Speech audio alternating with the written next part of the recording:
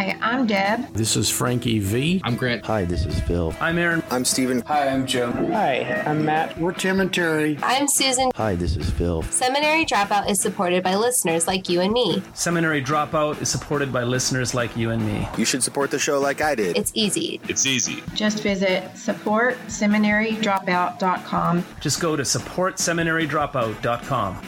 And I'm your host, Shane Blackshear. Interviews with leading Christian authors, leaders, and thinkers. Let's go. Well, Esau McCaulley, welcome to Seminary Dropout. Thanks for being here. Thank you for having me. So, Sorry, for those who don't know... I don't want to derail your podcast.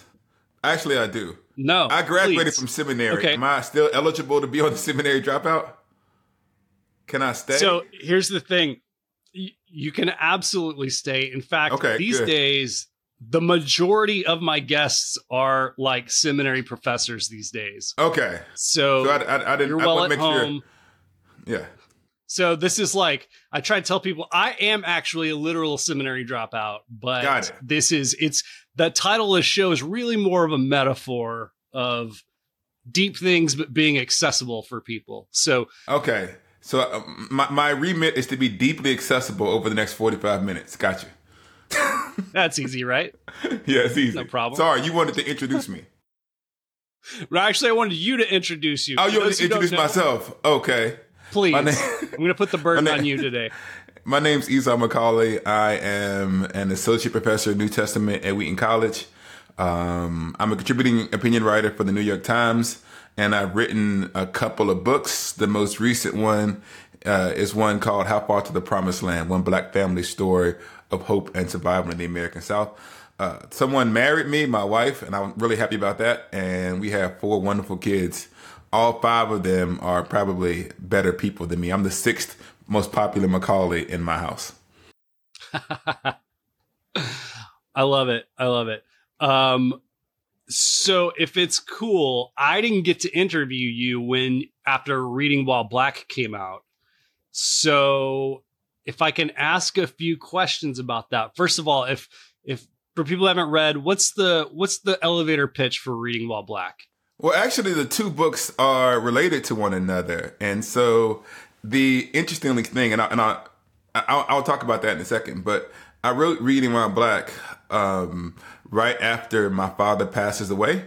And the book, How Far to the Promised Land, is kind of set into motion by the death of my father. And the 2, if you open them up, the 2 dedications to Reading While Black and How Far to the Promised Land are in conversation with one another. So they're actually companion books in a way that a lot of people might not understand. How Far to the Promised Land is how I became the person, if that makes any sense, that wrote Reading While Black.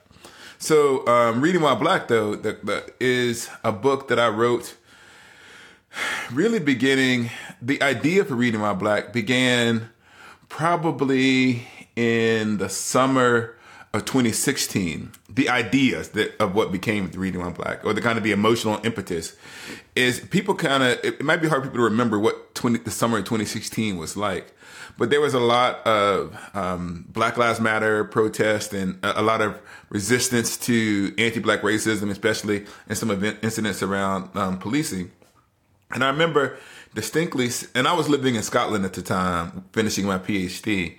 And I remember distinctly people saying, this civil rights movement is not like your parents' civil rights movement, and we're going to do it differently. And one of the things that some people, not all, some people were saying in that regard was that the civil rights movement was distinctively Christian and this is going to be a more secular movement. And related to that, I saw a lot of African-American Christians in particular asking the question about the relationship between their faith, their scriptures, and social action. And they had been told by segments of the church that if you cared about the Bible, then you wouldn't be involved in all of these social issues. And if you really want to be involved in these social issues, then you needed to kind of toss the scriptures to the side. And I grew up in Alabama, a child of the civil rights movement. a context in which faith and social action were mutually informing. And so I set out to write a book to explain how the Black church taught me to read the Bible in such a way that I saw God as a friend, not an enemy on the side of justice. And the whole idea is that you could read with the grain of the text and see God as both a liberator who cares about the things that are happening in society and a God who cared about the salvation of our souls. That what the culture had torn apart, I thought that we could still keep together.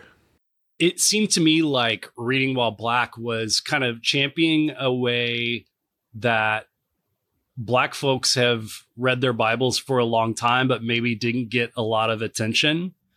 Yeah, Is that fair? Opening chapter was called "The South Got Something to Say," and it was this idea that what was often lost in the discourse around Christianity and social action was the normative witness of the Black church. And our history and our habits and ways of being were, for a variety of reasons, pushed to the side. And I didn't see myself. I mean, I'll say this. I went to seminary. Here's seminary dropout connection.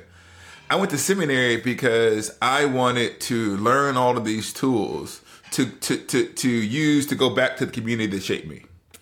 And one of the things that was really interesting when I got to seminary, and I was happy for the Greek and the Hebrew and the church history and all of that stuff, but I recognized very quickly that the seminary that I attended, the seminaries in general, didn't understand the Black church. And I kept finding myself saying a lot of the problems that you all have here could be solved if you had listened to us. And so what began as me equipping myself to return to my community was recognizing the deep ways in which my community had already shaped and formed me for the issues that I was going to face as a minister. And so what I was trying to do was to bear witness to that, because that same kind of sense of I don't see myself here was something that I think was common to a lot of African American Christians at the time. What I didn't expect to happen when I wrote Reading While Black was the idea that there was a lot of Christians outside of the Black community who were asking the same thing. That there was a lot of people who were trying to figure out the relationship between faith, social action, and ethnic identity.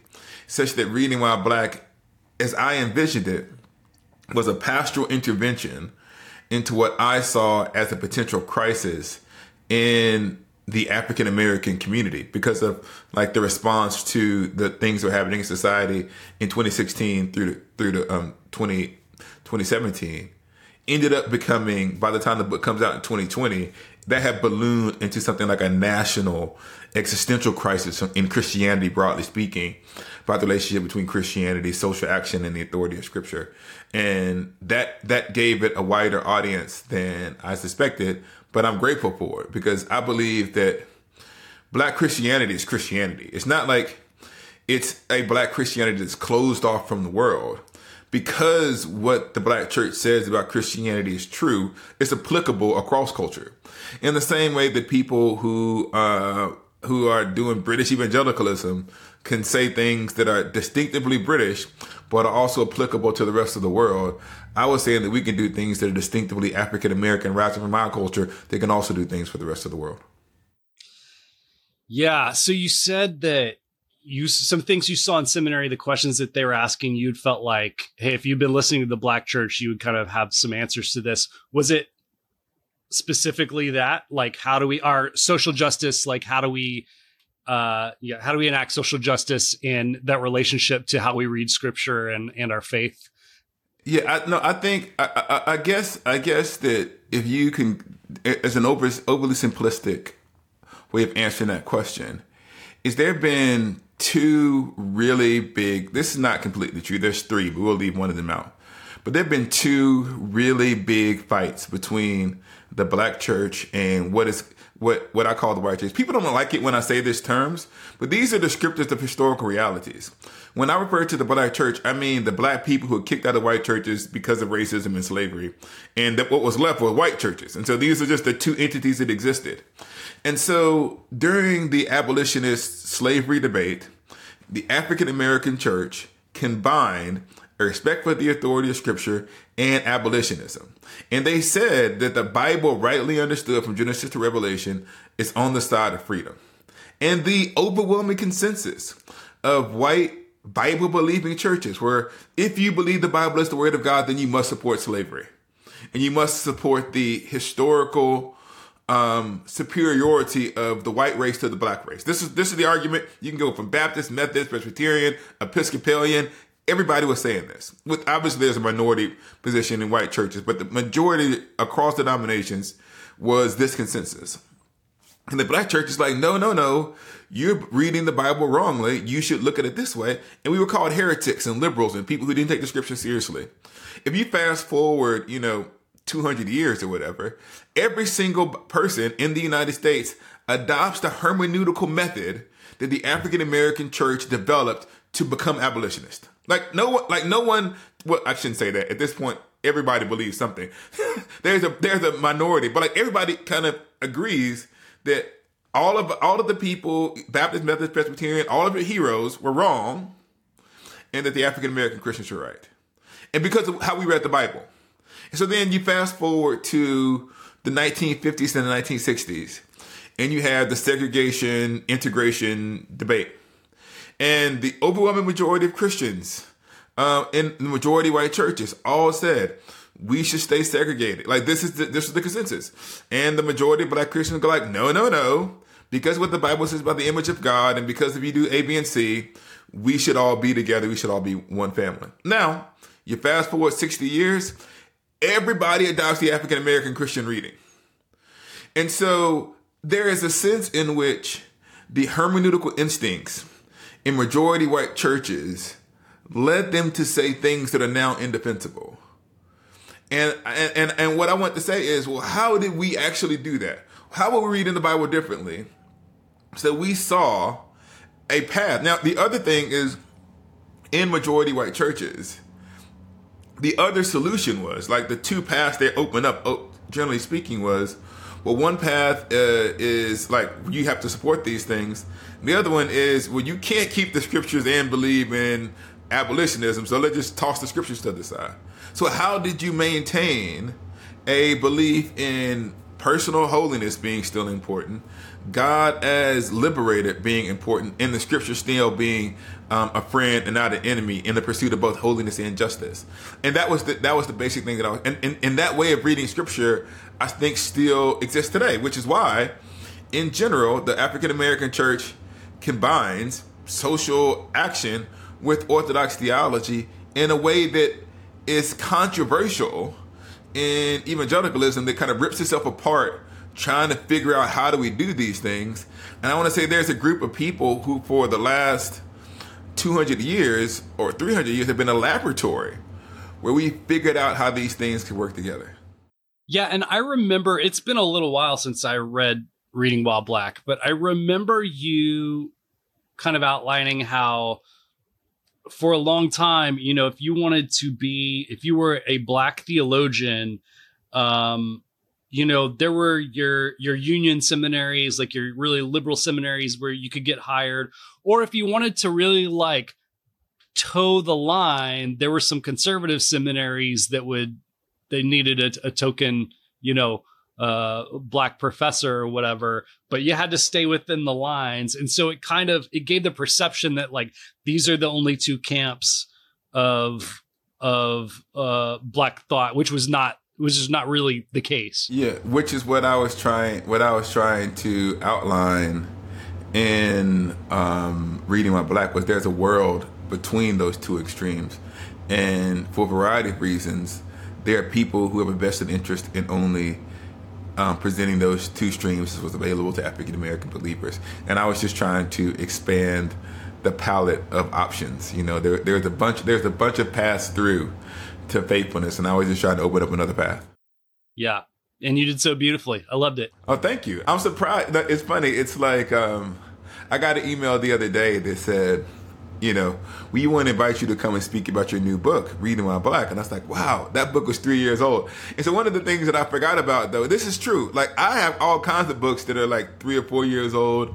on my library shelf that you all can't see. That I'm going to get to that book one day, and it's new to them, right? But like, it's funny that I wrote the book in 2017 and 2018, and for some people they're still encountering it, and it's really weird. It's almost like by the time people find out about something, you're always working on something else. The funny thing about it is, even now, you about to ask me about the current book that's about to come out, but I'm actually in my brain reading and working on my next book. So it's always weird, this kind of time loop that exists when it relates to the writing process. I wish it could be like there was a Netflix version of books where we could all binge it in one day and then talk about it. But I know that it'll be 2 or 3 years before I find out how many people actually like How Far to the Promised Land. Because the people are still asking me about it, then hopefully it's stuck with people. It takes a while. It takes a while for sure. Yep. Well, so How Far to the Promised Land, I feel like kind of the genesis of this book was when you were speaking at a panel, and the last question was, share with us the most racist thing you've ever experienced. Was that the question exactly? I may have got a little bit of the wording wrong, but it was like basically that, right? So, well, yes, in the book, the genesis of the kind of what becomes the philosophy that leads to the book is I'm sitting at it's funny, you talk about the relationship between How Far to the Promised Land and Reading While Black. So forgive me if I tell this story, but on the back of How Far to the Promised Land, of Reading While Black, there's like 2 endorsements that I've always thought were funny. Like Lecrae endorses it and N.T. Wright. I think I'm the only person who has those 2 endorsements. But I actually met Lecrae at the event that describes that opens right. How Far. He was also a panelist, right? He was so that's how I met him, and that's how we ended up endorsing the book. So, anyways, I'm on this panel with Lecrae, and we talk about race and justice in America, and they do the little thing where they give you questions from the audience. So this wasn't the host, because this is Googleable, so I don't want to be mean to the host. But the host is reading a question from the audience, and the question of the audience was, tell us about the most racist thing that ever happened to you. And the idea, I think, behind the question was an innocent one. If I tell people how bad things were, then maybe they will have some empathy and they'll kind of they'll fight racism more. And what they were actually asking me to do was to kind of exchange black trauma for justice. And I felt like there is a way in which you can tell that story of growing up in poverty and overcoming racism where you're the hero. Where because I overcame all of these things, I deserve certain things. I deserve justice. And what I realized is that we were kind of taught to tell, I call it the Horatio Alger story dipped in chocolate, where like the black kid grows up in the hood, he overcomes it, and the only job of the listener is to kind of boo the racism and cheer the hero. And because I'm sitting there, the hero survives. There's no real drama. It's like when you're watching your favorite television show, if it's been renewed, it doesn't matter what they're going through. Tom Cruise was not going to die in Mission Impossible. Everybody else could die, but Tom was going to live. So like the drama is fake. And so what I wanted to do was to say, no. You don't just get to hear one small slice of the African American experience, because the other thing that happens is that people then litigate the experience. They kind of go, was that racism? Do I believe it? And so what I felt like the only authentic story that I knew how to tell wasn't simply a story of all the things that I had overcome, but a wider story about the neighborhood out of which I rose, and a questioning of why America demands that kind of exceptionalism from African Americans. In other words, I wanted to question the entire system of heroicism as the means of enacting social change. Yeah, it feels like it's kind of like a voyeurism, almost like a white people voyeurism of like, I want you to tell me this story so I can be like, I can imagine it, be a fly on the wall, and then feel a certain way, and it's a feather I can put in my cap of like, I've listened, I've done the work, Yeah. And I wanted to question all of that. It's funny, like, I wanted a memoir that didn't follow the standard beats of a memoir. It's kind of that, like, you know, that like the Oscar bait movie about like somebody in the inner city, like they overcome the odds, you know, and it's they make it to the professional football team or what have you, and there's a whole other story. And the crazy part about it is, and this is the hard part, that it's hard to articulate. You benefit from that story as the ethnic minority. So in other words, I know the kind of story that they want to hear. I know it because we've heard it so many times. We can even refer to the story and we all know what we're talking about. And what the reason that I had a problem with that is because there's a way in which, like, I would fit the stereotype. I grew up poor, I'm not poor anymore, those kinds of things like that. But what I wanted to say is, when you tell that story, when you zoom in on one character as he moves through these things, the frame of reference is too small. Because what you actually understand when you come from those places is that it's not just the most talented people aren't the only people who are valuable. Or I'll put it this way: there are tons of talented people who don't survive. And so it's not just the most talented people who make it. Some of it is providence. And so for a decision here, a decision there, I could have had a totally different experience in life. And that we only value, and this is it's weird because we're Christians. Christians only value, or we have a tendency to only value, stories that end in material success, even though we say material success doesn't define the value of human life. And so what I said is, I didn't want to treat everybody in my community either as an object lesson that taught me something on the way, or as a failed life.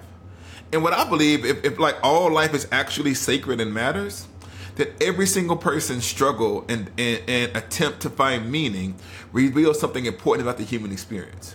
And so since I had the microphone, I said, I want you all to see the people in the story who you don't normally see, because you're focused on the protagonist. And so lots of the chapters deal with people who I encounter, or I tell other people's stories.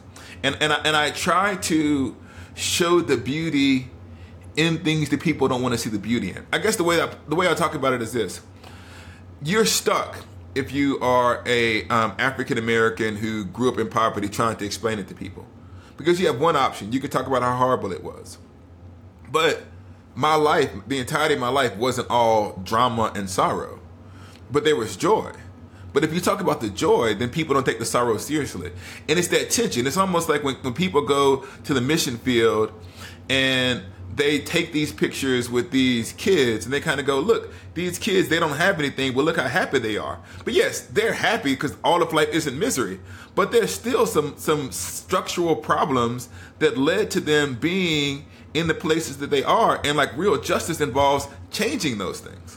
And so I wanted to both show the joy that was involved in the Black community, like the talent, the giftedness, the artistry, but also show the trauma that's there too.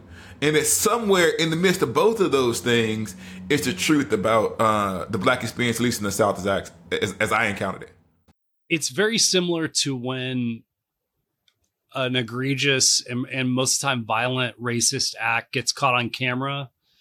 And there's always the like, are we supposed to share this? Because it's traumatizing for people. And yet when no one knows about it, when it's not a big deal, nothing happens, you know? Like it's that catch-22, you know, like how do you get justice if no one knows about this terrible thing that happened? And think about all the trauma we're inflicting on people by broadcasting this terrible thing that happened, you know? But even beyond that, what I would say is, and this is one of the things that it's funny that you mentioned that's kind of motivating some of the writing of the book. What happens when someone dies violently is there's kind of an assessment of their life. And we say he or she had been arrested so many times, they had done these things. And we assume that because they may or may not, even whether or not any of that's true, but they were accused of things in the past. We kind of say, oh, that means that this person's life was valueless, so whatever happened to them, they deserve it. But I said, as a Christian, like the entire point of the Bible is surprising turnarounds.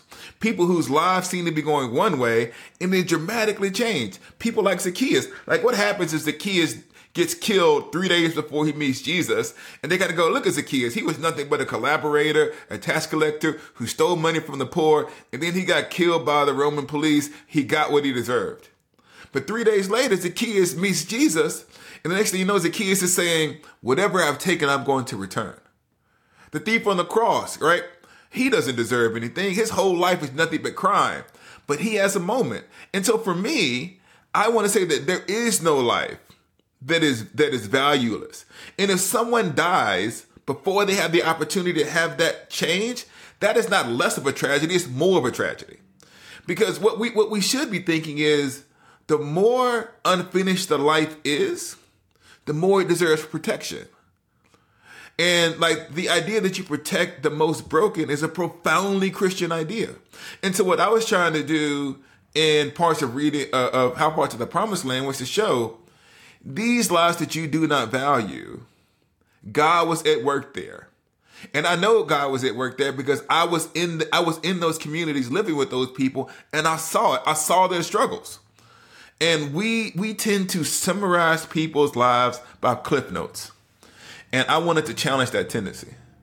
Yeah. Well, and even beyond the, like, could someone have had redemption? Like, I mean, how many times you hear evangelicals talking about God loves you right where you are, no matter what you've done. Like, I thought our value came from the Imago Dei, which is like cannot be earned, right? It's not earned. It's not earned. By definition. So it's really strange to go back to like, well, if they'd behaved better, like if you'd done better, maybe your life would have had some value. And what I wanted to say is, and I know that this may seem esoteric, but there is a beauty sometimes in the struggle. And what I mean by that is there are people who are trying to find that. This is why it's called How Far to the Promised Land. There's people who are trying to find their way to God and trying to find their way out of the situation. And it feels like they just can't get there for a variety of reasons. My father is one of the main, is a character in the book who's trying to do that. And he never quite gets there. But that struggle, that desire to get there, that's compromised by 1,000 mistakes, there's something there that teaches us something about what it means to be human. In other words, you are a part of the American narrative, even if you don't wind up with the picket fence. You are part of the human narrative, even if you don't wind up in the glories of what we call the Promised Land. Your life matters. And as we examine the obstacles that we put in the way of people's flourishing, and if you read the book, you can begin to see this. So we have to ask ourselves, are we a country that is comfortable with the obstacles that we put in the way of Black flourishing? So one of the other things that happens when you think about these binaries is we ask the question, is it personal responsibility or structural issues? And both of those things are treated as completely cure-alls, right? That every single injustice can be reduced to structural issues. Or every single injustice can be reduced down to personal responsibility. And what I saw in my life and in the life of the neighborhood around me was both personal responsibility, the things that we did to harm one another, that the enemies weren't always outside of my community, the enemies were inside of my community. But it's also the case that some of that despair and nihilism came because of generation after generation of real oppression. And so telling that story, both of those things are front and center. That yes, we are an oppressed people, but yes, we have moral agency. And that out of that mix comes your struggle for meaning. And what is it? How do we reduce the obstacles that stand in the way of human flourishing was something I was trying to get at through the lens of story. If Reading While Black is an argument through scriptural exegesis and cultural commentary, How Far to the Promised Land is an argument through story. Well, you mentioned one of the main characters in your story or in your book is your father. And, he was someone who, gosh, there was a narrative that he was born into that made him the underdog from the beginning, and kind of like set this tone for his life that he didn't ask for, that, I mean, literally just born into, and that manifested itself when you were a kid and when you were growing up, and he was dealing with his problems. Yeah. One of the things that's really interesting is that I tell the story in the order that I learn it. And so you initially meet him without any context.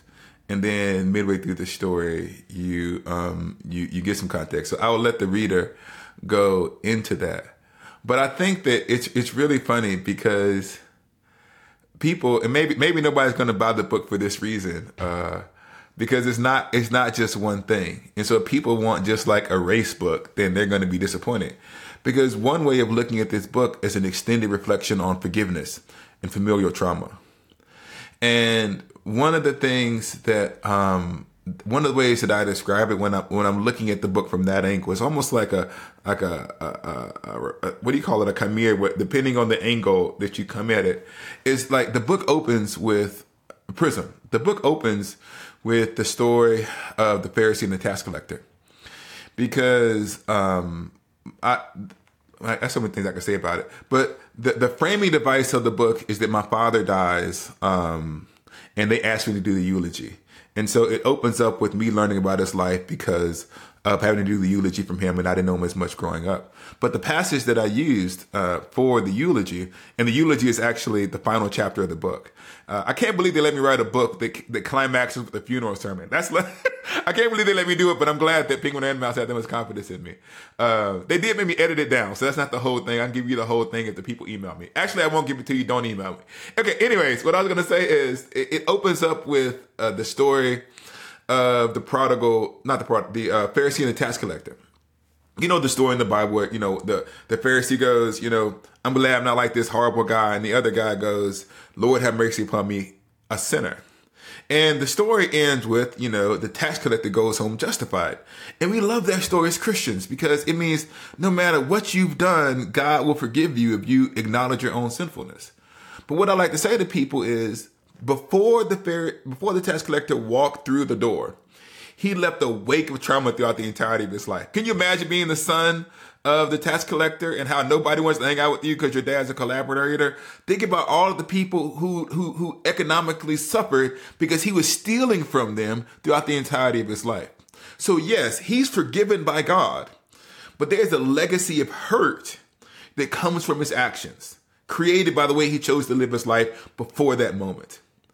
And this book, in some sense, is the story of the child of the tax collector. That what kind of trauma does these sinful decisions that someone makes have, not just on their children, but the community, the neighborhood around them? And so how do you both embrace the fact that this person finds forgiveness and you're happy about it, but that event doesn't erase that trauma?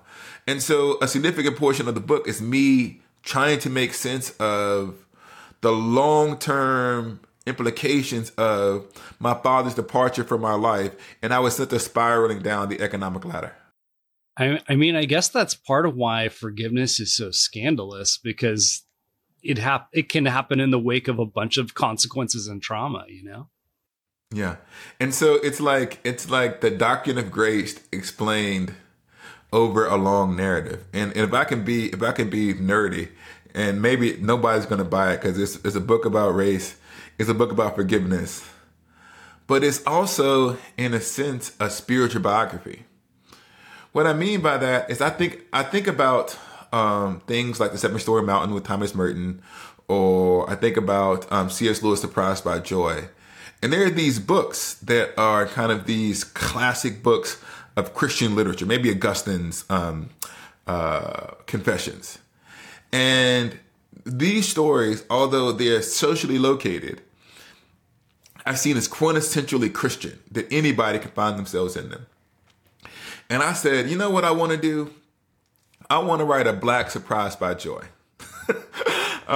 In the sense that you can't tell, I think it's hard to tell. I can't say you can't. It's hard to tell the story of an African-American person's journey with God without dealing with the issue of race and where God is in the context of Black suffering.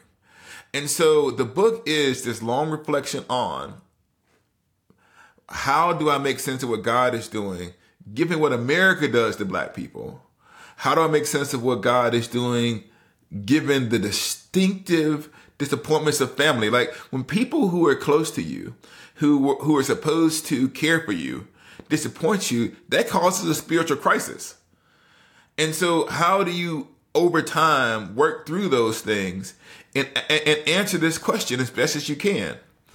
Given the things that I experienced, where was God? And so it's not that like the whole book is like an apology for being a Christian, because through most of my life, that stuff was below the surface. On my brain, in my mind, I'm dealing with whatever is in front of me. But in actuality, what's actually happening beneath the surface is I'm wrestling with questions of God. And so, yes, like it's a book about forgiveness. It's a book about finding God in the midst of all of this stuff. And it's a book about race in America. It's almost like, yeah, if Ta-Nehisi Coates and C.S. Lewis had a baby, it would be How to the Promised Land. And I'm not saying I'm as good a writer as Ta-Nehisi or C.S. Lewis, so don't come at me. These are analogies, America. You're a fantastic writer, Esau.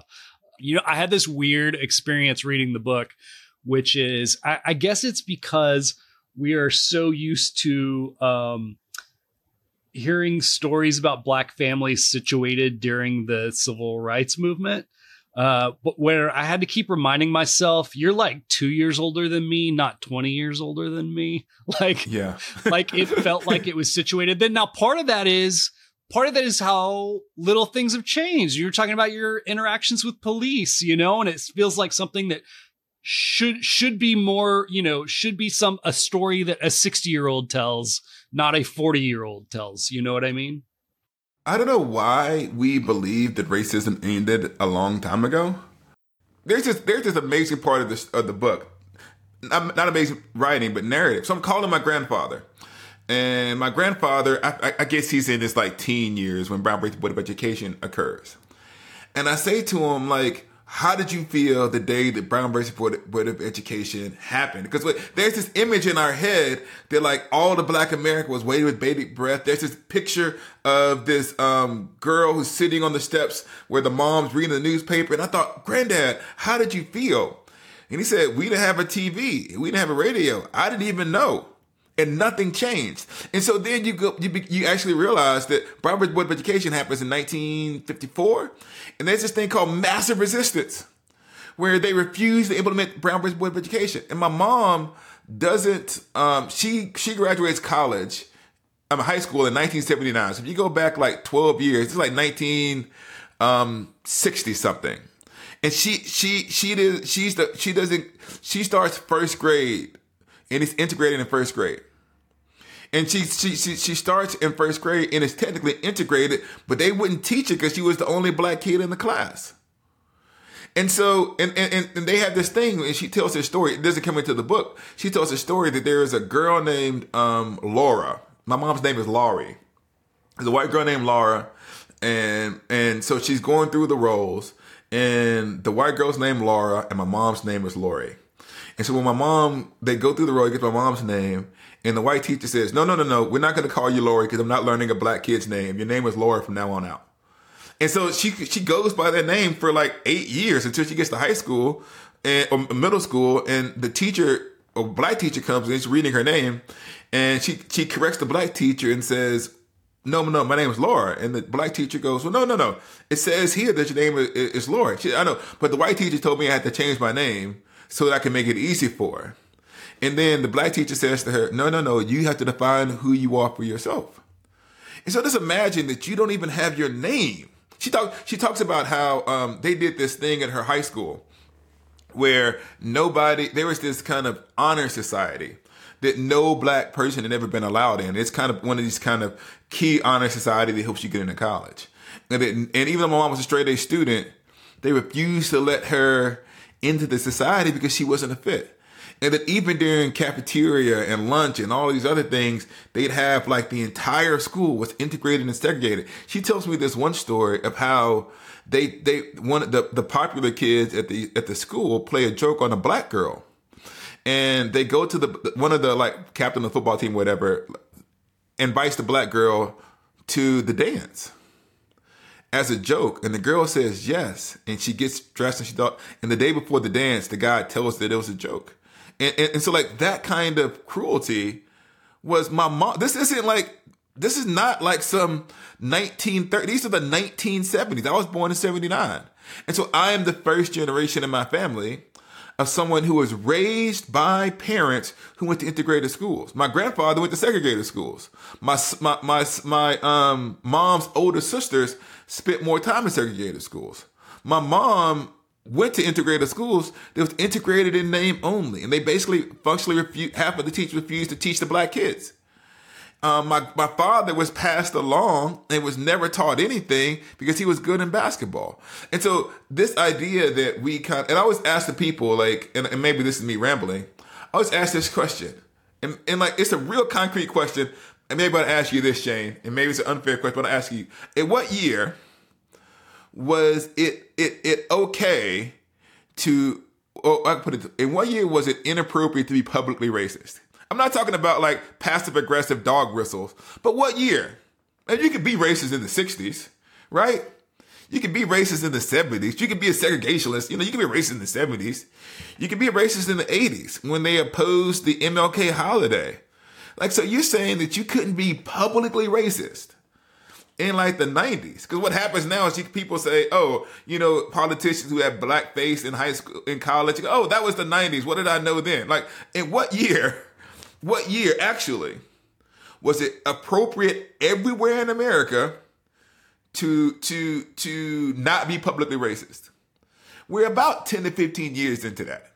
And 10 to 15 years into that, we're already tired of not being publicly racist. And so we're going, wokeness is taking things over. Let's go back to being culturally inappropriate. So I do try to, people do say that. They got to go, well, when did the events of this book take place? I'm like, the 90s. The 90s and the early 2000s. So yeah, sorry for rambling on about it. But it is true that we have a time warp where we forget American history. We forget the context in which we were born into. Like, how many years was slavery legal? Like, how long was Jim Crow? And then the relatively short period that we've been out of that. And so the funny thing about it, and this is what I want people to understand. And I'm not trying to be mean to anybody's grandma, great granddad, or whatever. But I remember they had this thing that happened on television where there was a picture of Jerry Jones, the owner of the Dallas Cowboys, who was there when they were protesting the integration of Little Rock. Yeah. And I was like, these people, and I was like, and I'm not speaking about what Jerry Jones is, and I'm not speaking about like Jerry Jones as the person. I'm saying that these people who were there vehemently opposing integration aren't dead. They're like 60 or 70, right? Or 80. And here's the thing, and this is what I'm trying to explain. These people were raising children at that time. So if my mom, right, was at a school where they didn't want the black kids around, what do you think was happening in the houses of those children by the parents who opposed integration? So the question you might want to ask yourself is, at what generation were kids raised in homes where the parents explicitly taught anti-racist ideas? If you can understand the majority of, like, Harvard Board of Education passes in 1954, the majority of the United States opposes this. The majority of the South refused to implement it through the 1960s until there's a second court order requiring integration. So you're saying if you're born in 1965 and you live in the South, odds are your parents opposed integration. So like that's who's, and so like, and this is not a conspiracy theory. I'm not saying that you can't overcome these things. I'm saying that we're not 2 or 3 generations away from real racist bias. We're one generation at most where the consensus of the culture, where a parent is born into, we should raise our children in this way. And so I think that we do have to consider the long tail of racism in America without making a claim that I'm not saying every single person is racist if you were born before this day. I'm not saying that. I'm saying that the legacy of racism is something that's not as easy for us to escape as we might like. And it might require continued intentionality and focus. The thing that I say all of the time is racism is the only sin that we believe that we can eliminate. Because if you ask like most Christians, you're going to say, oh, we all know that like stealing is wrong and that lust is wrong, but there's still adultery, right? There's still theft. There's still greed. And so although we all know that greed is bad, you have to constantly be aware of the ways which greed could affect members of your congregation. And I say the same thing. We all know that racism is bad. Most Christians acknowledge that. But in the same way that greed can rise up in any human heart, or lust can rise up in any human heart, racism can rise up in any human heart. So there's a diligence that's required to keep that monster at bay. And that's something that I was trying to get across in some of the portions of the narrative. That's really good. Well, and I think also aside from the overt expressions of racism, most of us still are going to churches that are segregated, are going to schools that are segregated, live in neighborhoods that are segregated. It's often when we say that we're not racist, we're talking about a feeling we have, not anything that's really embodied in the way that we're living our lives. Yeah, I think that what it is hard for us to imagine is that there is a passage in the Psalms that said, "Lord, cleanse me of my secret faults." And there's a passage where Paul says, "I don't know anything against myself, but that doesn't mean that I'm thereby presumed innocent. It's like God is going to decide." So there's the possibility. In other words, we really believe that we have a competence to assess in all areas. And it's sometimes true that we're blind to our own issues. And the ability to listen and to learn and to discover yourself. One of the things about being not being a Christian is that it's great because you don't know how messed up you are. And the more you encounter God and the more you read his word, the more you begin to get a clear vision of who Jesus is, you go, man, I'm messed up. So the pursuit of holiness reveals like our lack of holiness. And I think that there is this idea that racism is such an unforgivable sin that I can't acknowledge the possibility that I might have some racial biases that I want to occur because the guilt feels so high. And what I want to say is, no. We can acknowledge these things and still be forgiven. One of the wonderful things about the Bible, especially the Old Testament, is that it tells the truth. Like David was doing A, B, and C. Abraham was doing this. And so it shows you human frailty, not to normalize it, but to say that you can both acknowledge human sinfulness and trust the grace of God to overcome it and bring us to where we want to go. And I think there's this tendency in America that if we tell the full true story and bring all of the things out of the closet and tell those stories over and over and over again, there is no future. But if it's the same way that the Old Testament gives way to the New, it's that deep confession across the Old Testament narrative that reveals our need for the Messiah. And so we can show all of the broken things that happen and trust that God can redeem it. Not that he washes away all of those things, that there's no consequences, but that there's a future after confession. And what I was trying to do in How Far the Promised Land was be as honest as I knew how to be, both about the United States and my own personal issues. Trusting that like that honesty would give people permission to be honest with themselves. No, I think that's powerful and I think that has real implication for our everyday lives. Because, for instance, if someone comes to me and says, hey, that thing you said was hurtful or problematic, I don't have to automatically go into defensive mode. I can say that's a possibility. And I can ask God to examine that, right? And I can ask my friends with me to examine that. Yeah, Because there can be redemption, right? There can be forgiveness. I think the hardest thing for us to admit is that we have not yet become the person who we thought we were going to become. That there are ways in which we're not all that we could be. There is this moment in How Far to the Promised Land, and I try not to give away too many of the plot points, but I talked about how one of the things that you learn in college, especially the college that I went to, is this ability to articulate all the problems of the world. That you can understand, you can describe racism and injustice and the socioeconomic, the long tail of racism and economic exploitation. I can tell all of those stories. But what I needed was not simply something that gave me a tool to critique other people, but something they would get at the critique that I needed to hear about myself.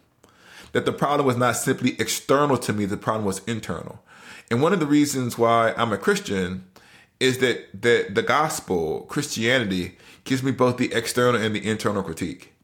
That it doesn't simply point out the enemy, but it also says that you are both. In the Bible, I think we're all portrayed as both victims and victimizers.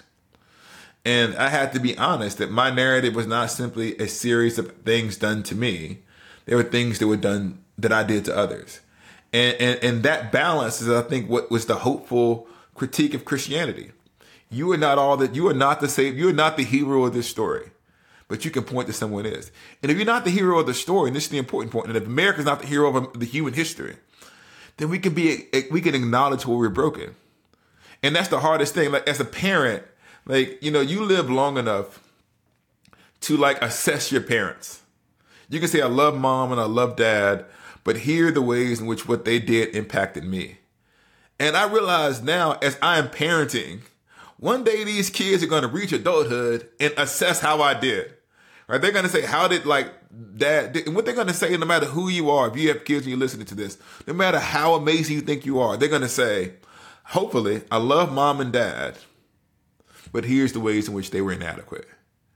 And that's heartbreaking, that I can't be the hero of their story.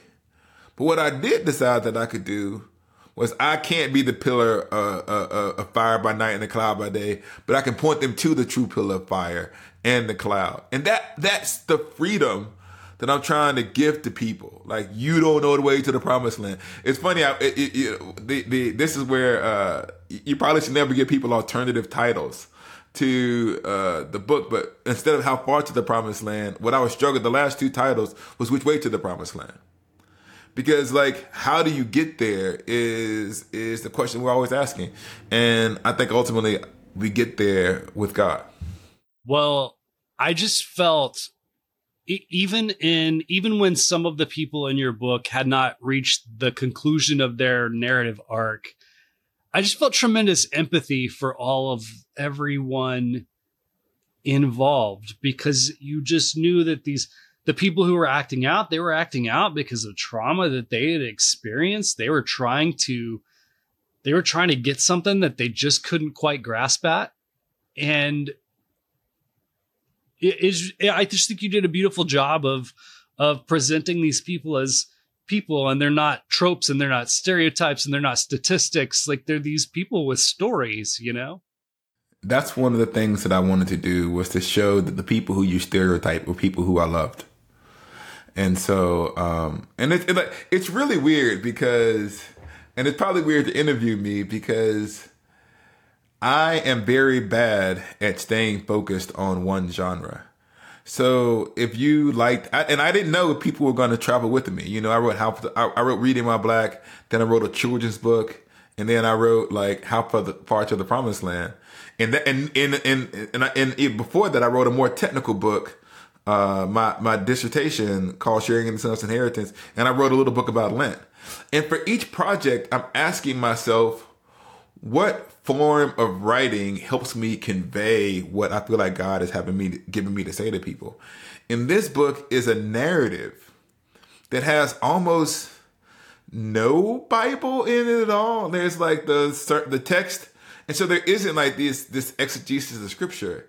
And so I was afraid that people were going to say to me, what is a Bible professor doing writing a memoir at the age of 43? So if you can say, Shane, I didn't ruin it, then that makes me feel pretty good. No, you didn't ruin it at all. It was so beautiful. And the last thing I'll say about it, the way that I love that the way that you showed, there's this idea with white liberalism of like, you know, if we can make these structural changes, we can help the poor Black folks.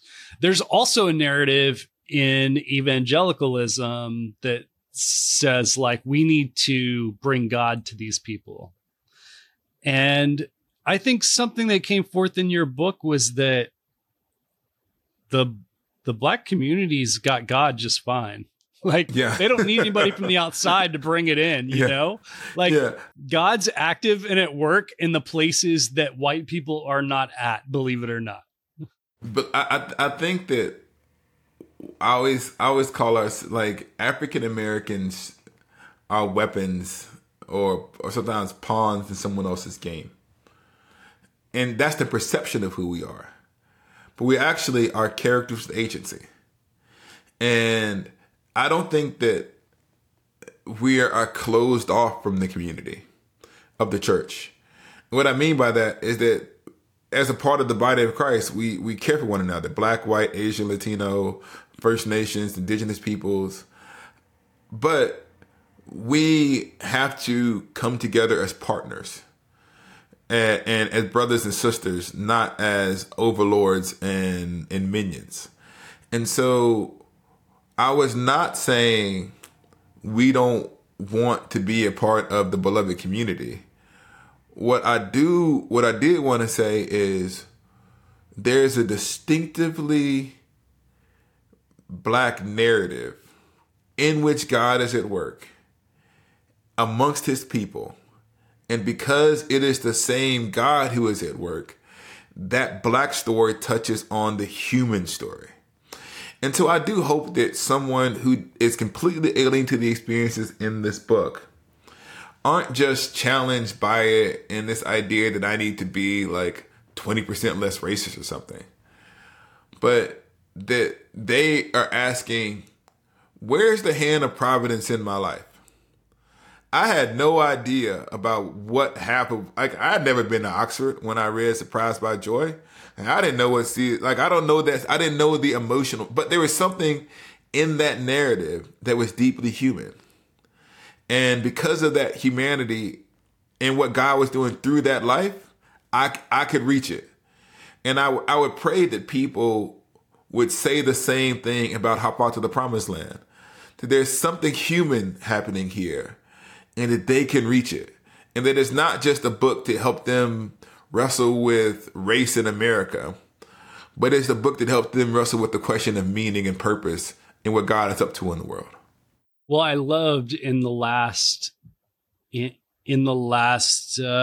chapter where you're talking about you're preaching at your father's funeral, and you actually, I wrote down the quote here. You said, "Do our loves and losses and decisions matter? Or are they all just a collection of events that end with our passing? Resurrection infuses our lives with meaning. It suggests that who and what we are echoes into eternity." Yeah, that's powerful. It's really interesting, because that was a paragraph that I wrote for my father's eulogy. And it was written like 2017. And it became, and this is why I talk about that eulogy changed my life, writing it changed my life, is that paragraph is how I see humanity now. Like the way that I saw my father and the way that I made sense of his life It's the way that I make sense of all human life in light of the resurrection and why that life matters. So that paragraph, I didn't know it at the time. I was writing a book. One of the things they made me, these are deep cuts. But in actuality, in the full sermon, that part is preceded by a quote from Dostoevsky. They made me cut for space. It was from The Inquisitor. If anyone's already read The Brothers Karamazov, and like the whole issue is like he's asking this question about whether or not God exists and whether or not any of this stuff matters. And I took it from there. And then I said, the question Dostoevsky asked is raised for all of us. Does any of this stuff matter? And so I think that the resurrection is true. And therefore I think that because the resurrection is true, the resurrection runs backwards through Jesus' life, infusing everything he did with meaning. But it also runs backwards and forwards through human history, infusing every human life as the supreme drama of human existence. Whether we find God or how we find God in our journey through life is the question. And that's what I got at in the eulogy. And I think, man, that is the beauty of the cross and the resurrection, is that infusion of meaning that it gives to everyone, to the stories that we will never hear, to those people that you feel like were a wasted life. There is no wasted life in the economy of God. And I think that's such a beautiful thing. No, thank you. You got the theme of the book. Maybe you don't have to, no one has to read it. You know it now. Every life matters. No, yeah. No one listened to him. Go out and buy this book. Oh, man. Well, Esau, this has been so good to talk with you. Hey, you mentioned earlier, you're already moving on to a different project. Can you give us any kind of preview or hint to what you're working on these days? Yes, I'm working on my next book. That's fine. The Bible, Slavery, and Abolition. Is that going to be more academic or? Who knows? It depends. I feel like if I put this out on the internet, people are going to ask me to come sign a contract for it. I'm still in the early processes of deciding whether or not I'm going to do an academic version or a trade version. Right now, it's leaning towards a return to the academy before they kick me out. So it may be a university press book, but it may also be a trade book. I haven't decided. All right, cool. Well, I'll look forward to that one. Esau, so good, man. Thank you so much for taking the time. I really appreciate it. Thank you for having me. I had a great time having this conversation, and I'll come back soon.